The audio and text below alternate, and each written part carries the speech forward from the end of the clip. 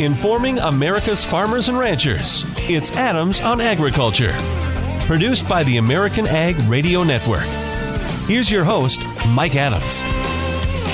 Hello, everyone. Welcome to Adams on Agriculture. Thank you for joining us and letting us be part of your day. Lots going on to talk about today, including that announcement we just had recently about the court ruling against some of the small refinery exemptions being granted by the EPA. Geoff Cooper, President and CEO of the Renewable Fuels Association, will join us to talk about that decision, what it means going forward, and possible impact on future exemption decisions made by the EPA. Will this change how their approach to this or not? We'll talk about that with Geoff Cooper. Also, the pork industry is fighting back against these imitation meat products using the name pork, and we'll talk with their Director of Science and Technology for the National Pork Producers Council about an ad campaign that they have underway pointing out that you can't have pork from a plant. So that'll be coming up later in the program. And on the subject of food, last week there was a panel of scientists who helped put together our federally funded nutrition policy in this country. They gathered in Houston for a public hearing, the first public hearing outside of Washington, D.C. in quite some time. And there's a big debate, of course, in this country about are the nutrition policies that have been set, are they actually working? And a lot of people pointing to the high obesity rates in this country, and especially concern with young people. We're going to talk with the executive director of the Nutrition Coalition on our program today and get into that discussion about these policies that are in place supposedly to help us eat healthier. But how are those really put together? What are they based on, and are they at all that impactful or not? Do they really influence much the way people eat? They do have an influence on some programs like school lunches and things like that. So we'll be getting into that topic here in just a bit. But we're going to start things off today with Jerry Hagstrom with the Hagstrom Report, who's in Arizona for a big dairy meeting. Hi, Jerry. How are you? Well, good morning. I'm just fine. It's beautiful weather here, sunny at 8 o'clock in the morning here. So I'm having a very nice time. But I'm headed back to Washington today. Tomorrow I'm going to be speaking at a American Enterprise Institute event on the caucuses in Iowa and the presidential elections and agricultural policy. So I'll be back to it very shortly. Mm-hmm. Well, tell us a little bit about what you've seen and heard there at the dairy meeting. Well, I think the best line that I've gotten out of this is what Michael Dykes, the CEO of the International Dairy Foods Association, said, which is, today we eat dairy, we don't drink dairy. And Michael made the point that even though there's a lot of publicity about the decline in the consumption of fluid milk, we actually the consumption of dairy goes up when you consider all the cheese that we eat. And he said the companies that have gotten into trouble, such as Gordon's and Dean Foods, are companies that focused on fluid milk, and that the companies that are making cheese and other products are doing quite fine. Is there a feeling of optimism about export opportunities for U.S. dairy products? Well, I'd say there's a hope, but like every other sector in agriculture, the people want to see actual product moving.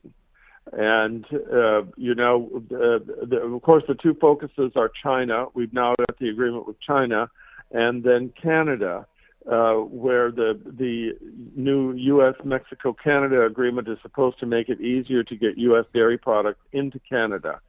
Unfortunately, the Canadians have found lots of ways in the past to keep U.S. products out, so the question now is, will they let them in?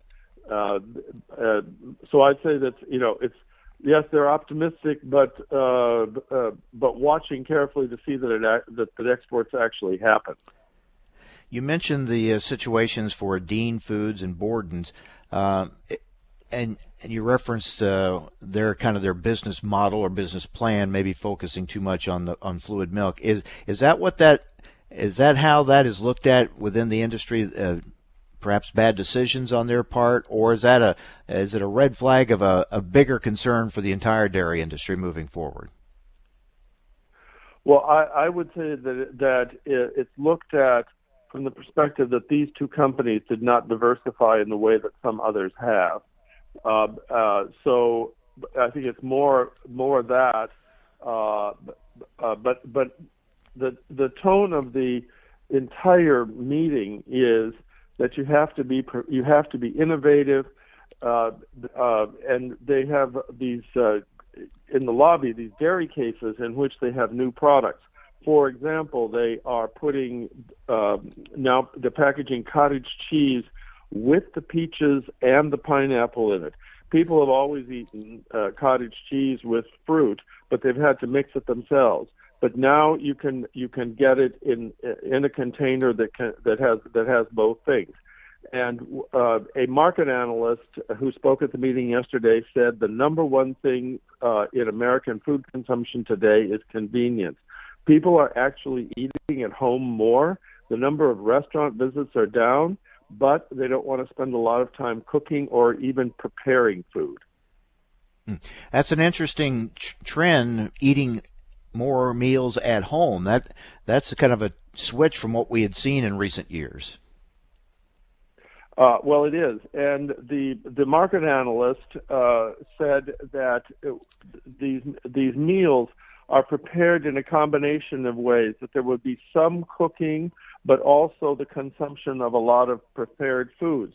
But of course, the people do not want to have prepared foods that are high in calories, high in carbs. They want healthier prepared foods. They even talked about changes in the kinds of chips that people will eat, getting away from chips made from potatoes and using chips made from garbanzo beans because those have more protein in them. Always interesting what consumer trends are, and boy, when you're especially in the food business, you have to be aware of what those are, right? And if you get caught behind on those things, as we talked about with some companies, you can really it can really cost you. So, and I always found the dairy industry to be very innovative when it comes to these new products. So it's interesting to hear what's being worked on. Well, it sounds like a good meeting, Jerry. Have a safe trip back to D.C., and we'll talk to you again soon. Yes, I'll look forward to informing you in a week or so about what's going on in Washington. Yep, we'll talk about it. Thank you. Jerry Hagstrom with the Hagstrom Report, checking in with us today from a big dairy meeting out in Arizona. Well, just recently there was this panel of scientists got together in Houston, Texas, a public hearing on our nutrition policies in this country. We're going to talk with the executive director of the Nutrition Coalition about this very controversial, much debated issue. That's coming up next here on AOA.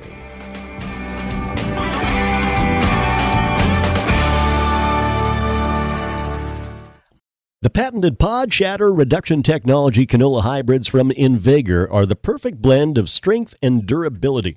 Stronger pod seams and stems protect the canola seeds within while protecting you from potential yield loss. And that gives you added flexibility at harvest, even when dealing with adverse weather conditions.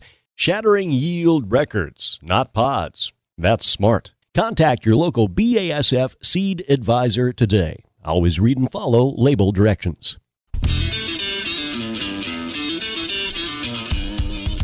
Information America's farmers and ranchers need to know. Adams on Agriculture. Now, back to Mike Adams. Well, there's always a lot of debate, a lot of questions, and a lot of criticism about our nutrition policies in this country, and a lot of people questioning just how effective are they with concerns over high obesity and diabetes rates in this country. Recently, there was a meeting, a panel of scientists in Houston, Texas, holding the first public hearing outside of Washington, D.C. on this topic in some time. And want to get into this subject and how these guidelines, these policies are put together, and just how much impact they have. Joining us now is the Executive Director of the Nutrition Coalition, Nina Tiesccholtz. Nina, thanks for joining us. Hi, Mike. Great to be here with you. First of all, what about this hearing, this public hearing that was held recently in Washington, D.C.? What came out of that? Rather, it was held in Houston, right? It was held in Houston. I'm sorry. In Houston. So this is the expert committee that reviews the science every 5 years and updates it for our dietary guidelines for Americans. It's a very influential policy. It comes out every 5 years, and this committee is in the process of reviewing the science. So this was just one step along the way, and they revealed a number of things that we could talk about, but they really just reviewed the science, and they took oral comments from the public, which they do 2 times during the course of their work. You know, I think a lot of people say, well, I don't really pay that much attention to these guidelines that come out from the government. And so they say, how big a deal is this? But it does have a lot of influence, doesn't it, on things like school lunch programs and things like that? Yes, I think people... And I myself did not understand the influence of the guidelines when I started out my work in nutrition. I spent a decade writing a book called The Big Fat Surprise that informed me on nutrition. And people don't go to a .gov website to find out about their diet, right? But there are so many ways that the dietary guidelines reach pretty much each and every American. So they do that through school lunches, feeding programs for the elderly. They determine what's in military mess halls. They reach hospitals, prisons, and they are pretty much downloaded and considered the gold standard by doctors, nurses, dietitians, nutritionists. So when you go to an office of your doctor or nutritionist and they say, this is what to eat, this is a healthy diet, fruits, nuts, vegetables, seeds, low-fat dairy, lean meats, that is all the guidelines coming to you. You just don't realize it. What goes into establishing those guidelines? Well, they were launched in 1980, and that was also the very year that the obesity epidemic in America turned sharply upwards. And the reality is they were launched based on extremely weak science. So the guidelines have really been a process of trying to reverse walk back the weak science that they were originally founded upon. So that's why we've had, for example, a reversal on cholesterol caps. We no longer are told to limit our dietary cholesterol. All those egg white omelets and shellfish that you didn't eat was what turned out to be for nothing, which is a shame because all the nutrients, as many of us know, are in the yolk of the egg, and there are many needed nutrients also in shellfish. Also, the low-fat diet has been walked back. So the guidelines are just based on extremely weak evidence. There are a number of still existing recommendations that my group believes are based on weak evidence.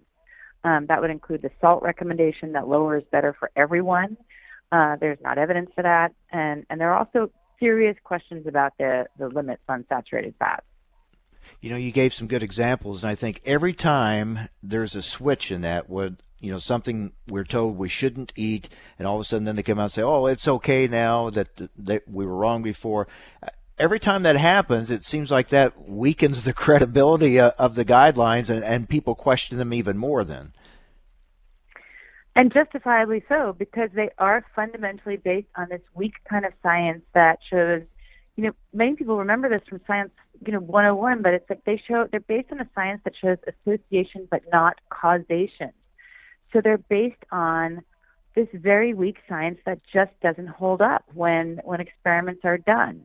But if you've already launched this advice to an entire nation, it's very hard to reverse. So what we see right now is really a tremendous battle trying to reverse what are turned out to be recommendations based on evidence that just has not held up. We're talking with Nina Tiesccholtz, Executive Director of the Nutrition Coalition.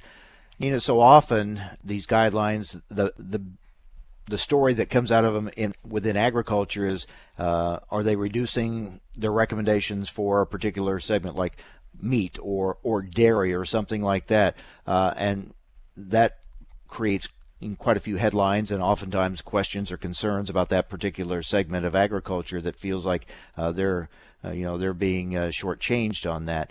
Kind of take us behind the scenes about what really needs to be looked at here when they come up with these policies, and are they really looking at the science when they make these decisions? So when they review the science, so let's just take the topic of saturated fats, which really affects just the two subjects that you mentioned, meat and dairy, right? So dairy, milk, we've seen milk companies go bankrupt. Just recently, the reduction in whole milk in America has been since 1970s reduced by about 79% our consumption of whole milk, and that has made that whole category decline because skim milk just doesn't replace it because it's not as tasty and filling, some might argue, and so they have to put sugar in it to get kids to drink it. Well, that is based on the saturated fat caps, that we are not supposed to eat too much saturated fat. The same is true for lean meat. We're supposed to eat lean meat and not red meat, which has more saturated fats in it. That saturated fat science is really not based on any rigorous evidence. Or actually, in the case of saturated fats, which is the subject that I studied in depth, there were a lot of rigorous science trials on saturated fats that were done in the 60s and 70s, but they were incredibly good trials. But they were all conducted before the guidelines started, and the guidelines never considered them. They've never gone back to look at them. And in the last 20 years, there's been a lot of reconsideration of those fats, and all of the studies have concluded recently that saturated fats have no effect on cardiovascular disease, which is to say heart disease, or total mortality. So the rate limiting factor on these industries, dairy and milk, really comes down to a recommendation that is not based on good science. I could go on. I mean, we could talk about salt, but I think that it's really a problem that the guidelines have become, what's become the standard process for them is just to select this kind of weak associational science and use that to make population-wide recommendations, which there really is no rigorous system in the world that makes recommendations based on such weak science. It's really only at USDA that they do this. So obviously there have been some other agendas at play here. They have not been following the science. Are you any more confident or optimistic that in the future they will start going with the science more?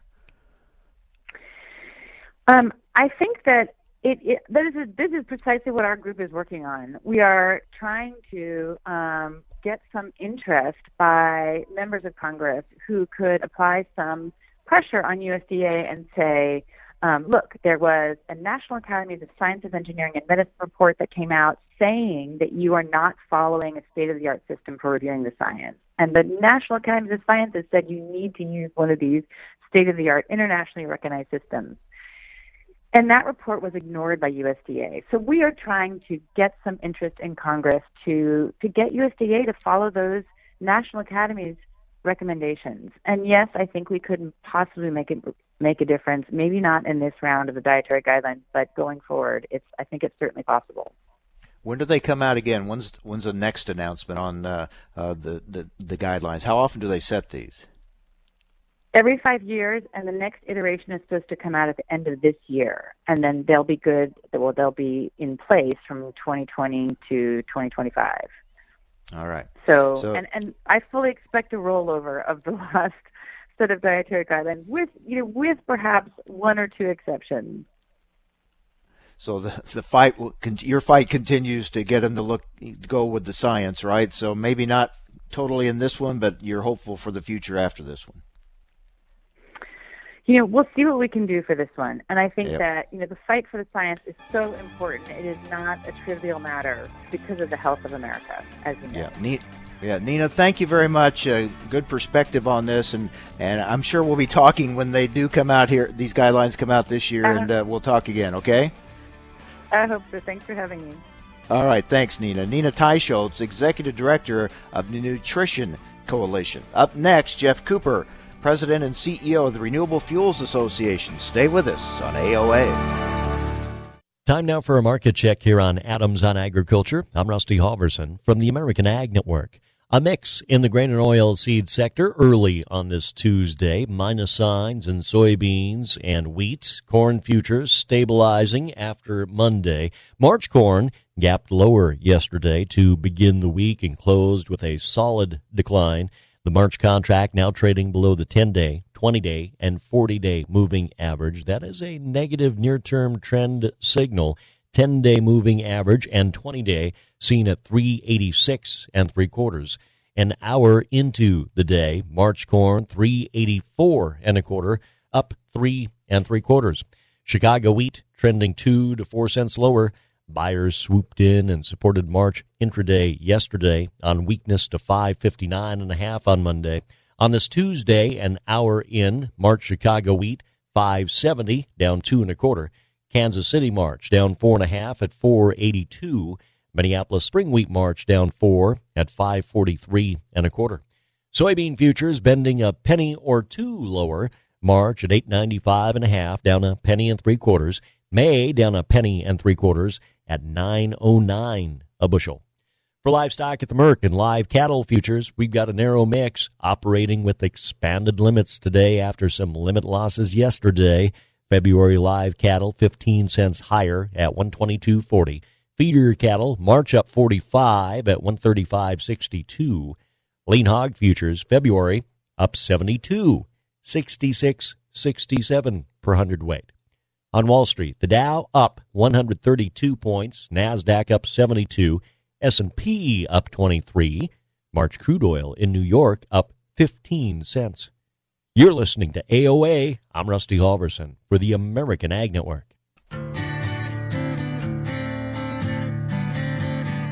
Information America's farmers and ranchers need to know. Adams on Agriculture. Now back to Mike Adams. A federal court has ruled EPA did not have the authority to issue small refinery exemption extensions to 3 companies that were not granted waivers originally. And in a ruling handed down by the U.S. Court of Appeals for the 10th Circuit in Denver, the court also found EPA abused its discretion by not explaining its conclusion that a small refinery could suffer a disproportionate economic hardship while also maintaining refiners' passed on RFS compliance costs to consumers at the pump. Significant rulings here. I want to talk about it with Geoff Cooper, President and CEO of the Renewable Fuels Association. Geoff, this has to kind of be, we told you so. This is what you were saying, right? Well, it is what we've been saying for at least 2 years now, Mike, and it's very good news and very comforting to see the 10th Circuit affirm our position and our concerns that we've been raising for the last 2 years about EPA's abuse of the small refinery waiver program. What does this mean going forward, you think? Will this impact or influence EPA's decision-making process on small refinery exemptions? Well, we think it will, and as you pointed out, the court really focused on just overturning 3 small refinery exemptions that EPA had inappropriately given to 2 refineries owned by Holly Frontier and 1 refinery owned by CVR Energy. But we think the implications of this decision go far beyond just those 3 refinery exemptions, and we really see this as a game changer, and we think it will fundamentally change the way EPA addresses these petitions for exemptions under the RFS moving forward. And really what this boils down to is that the court ruled that EPA cannot extend exemptions to any small refineries if those refineries had exemptions that had lapsed or never had an exemption in the past. The judges said the statute is very clear that EPA may only extend a pre-existing exemption. And so I guess, as an example, if a refinery had an exemption in 2013 and then didn't get one in 2014 or 15, the courts are saying they can't come back and ask for one in 2016. And we know from EPA's data that they were indeed granting lots of exemptions to refineries who had not had exemptions in the previous years or had seen a lapse in that exemption. So this is a decision that has much broader implications than just the 3 exemptions at issue here. Can EPA appeal this ruling? They can, and we do expect them to. There's really two things they can do. They can ask the 10th Circuit to rehear the case and put it before a different set of judges from the 10th Circuit, or they can go to the Supreme Court and ask the Supreme Court to take up this case. They would have 90 days to ask the Supreme Court to take up the challenge, overturn the challenge, and they would have 45 days to ask the 10th Circuit to rehear the case. So we do expect that they will do one or both of those things. But again, the opinion that was published on Friday is 99 pages. It's very thorough. It's very well reasoned, and we're quite confident that it's going to stand up to any further challenges should EPA decide to appeal this. We're talking with Geoff Cooper, President and CEO of the Renewable Fuels Association. Geoff, this is the latest in what is now a rather lengthy set of events that you can point to about the behavior and the pattern of EPA in granting these small refinery exemptions. I mean, just off the top of my head, I think about, they have not followed Department of Energy recommendations, even though they claimed they were doing so. They were citing a court case that made them do these things, and basically they were already doing it before the court case and before the results of that court case. I mean, this is a pattern it's very well established now of how they've gone about this. It is, and it really goes all the way back to this time 2 years ago. It was the beginning of 2018 when former Administrator Scott Pruitt really started just doling out exemptions to every small refinery that was coming to ask for one. And the court case you mentioned that they were using and kind of hiding behind as justification was actually decided by the 10th Circuit Court as well. So we have the same court basically, reversing or overturning some of the key elements of that 2017 decision that EPA was really hiding behind to justify the massive increase in the exemptions it was giving out. So we do feel like, hopefully this is, this is the end. We hope this is the culmination of this sordid chapter in EPA's mismanagement of the RFS. And we'll lay down some very explicit rules of the road moving forward and keep EPA from further abusing that program. Because if not, then you just have to keep taking them back to court, right? Well, that's right, and we do have a handful of other pending legal challenges around this issue. We're looking carefully at those to see how this ruling on Friday might impact our proceedings in those other venues. But yeah, I mean, we are not going to stop defending and protecting the renewable fuel standard and insisting that EPA follow the law. And, when we have exhausted every channel and tried to fix this administratively with EPA through a diplomatic process and it doesn't work, we're going to take them to court. And we're going to continue to do that until we're confident that the agency is enforcing the law, which is a very good law that Congress gave it back in 2007. This will no doubt be a big topic of conversation when we gather in Houston, February 10th, 11th, and 12th for the National Ethanol Conference, and you have quite a program put together for that. We do. We're very excited about the conference this year. We think we have some positive news to talk about. 2020 is off to a good start for us because of this court case and because of some of the trade deals that are occurring and just several other things. So we are very excited and looking forward to a gathering in Houston. We've got a lot of registrations in. Our attendance is going to be up this year from last year, and I think we've got some just really great speakers and experts that are going to be there to really talk about everything ethanol for a couple days in Houston. Yeah, looking forward to it, and you've just announced that Undersecretary for Trade Ted McKinney will be speaking at the National Ethanol Conference, and I know a lot of the hope for this year and beyond lies with export opportunities for ethanol. That's absolutely right, and we're very excited to have Undersecretary McKinney join us at the conference. There is a lot of news and buzz around the Phase 1 China deal, and we know that ethanol and distillers' grains both are included in that Phase 1 agreement. We just saw USMCA finally ratified, and of course Canada and Mexico are two key markets for our exports. We've got ongoing trade disputes with Brazil and Peru and other countries, so we have a lot of irons in the fire in terms of trade and export issues, and very excited that Undersecretary McKinney is going to be there to help us sort that all out.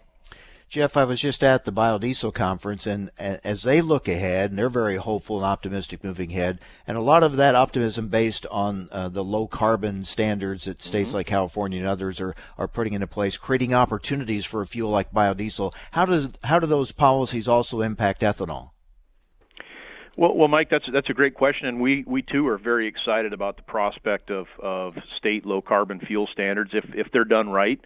In California, we have seen ethanol generate more greenhouse gas reductions and more carbon credits under that program than any other fuel. About 40% of the carbon credits generated under the California LCFS have come from ethanol. And so we think ethanol holds great potential to help other states achieve their carbon reduction goals. And there's really quite a bit of activity at the state level and a lot of conversations happening. There's 10 states in the Northeast that are considering a regional low-carbon fuel standard. Colorado's looking at a program. There's discussion about a Midwest-focused low-carbon fuel standard. So a lot of energy and attention on that issue, and we think ethanol has a tremendous role to play there and a great story to tell. This is a critical time, isn't it? A lot of these decisions that are being made or about to be made on our energy programs and our fuel supply and fuel use when it comes to the environmental issues. Some decisions made now will have long-term implications. Absolutely. And I think you look at the RFS as an example of that. We today are seeing the fruits of policy that was adopted in 2005 and 2007. This will be the 15th anniversary this year of the original renewable fuel standard. So these policies do have long-lasting impacts, which is why it's so important that policymakers get it right when they're crafting new energy and climate policy. And we do feel like we're kind of at a point of inflection where we're going to see some new policy here in the next few years on climate related issues and new fuels and new energy policy. So we're going to be paying very close attention to those developments, both at the federal level and at the state level. We'll look forward to seeing you in Houston for the National Ethanol Conference, February 10th through the 12th. Geoff Cooper, President and CEO of the Renewable Fuels Association. Thanks, Geoff. See you in Houston. Sounds great, Mike. Looking forward to it. All right. Yeah, that's going to be an interesting meeting. A lot going on, and with this really court victories for the court victory for the renewable fuels industry, giving them some hopefully some momentum going into 2020. So I'll be at that conference. I'll be broadcasting from the National Ethanol Conference February 11th and 12th. Also want to mention that I'll be broadcasting from the Cattle Industry Convention next week, next Thursday and Friday, the 6th and 7th. That will be in San Antonio. All right, up next, the fight back against imitation meat products. Stay with us.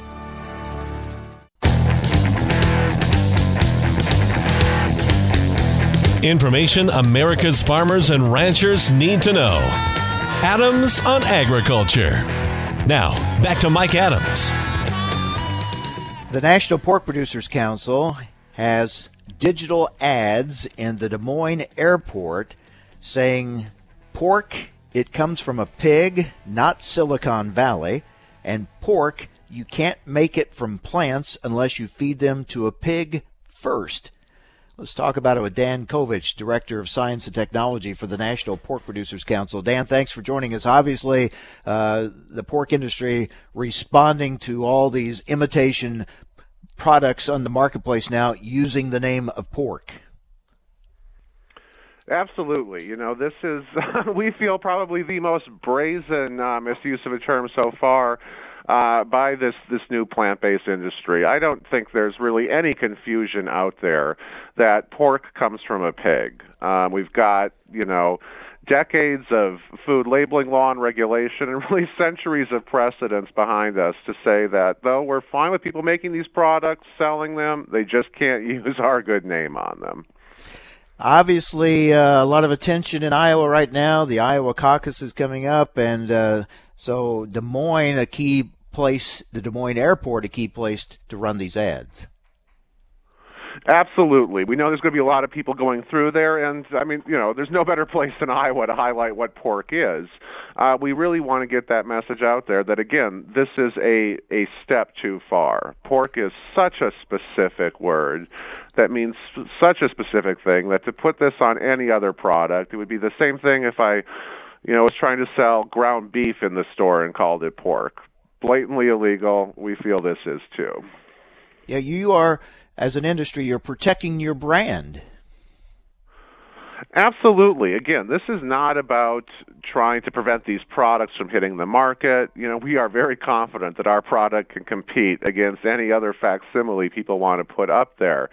It's about using these terms correctly, and as you said, protecting our good name.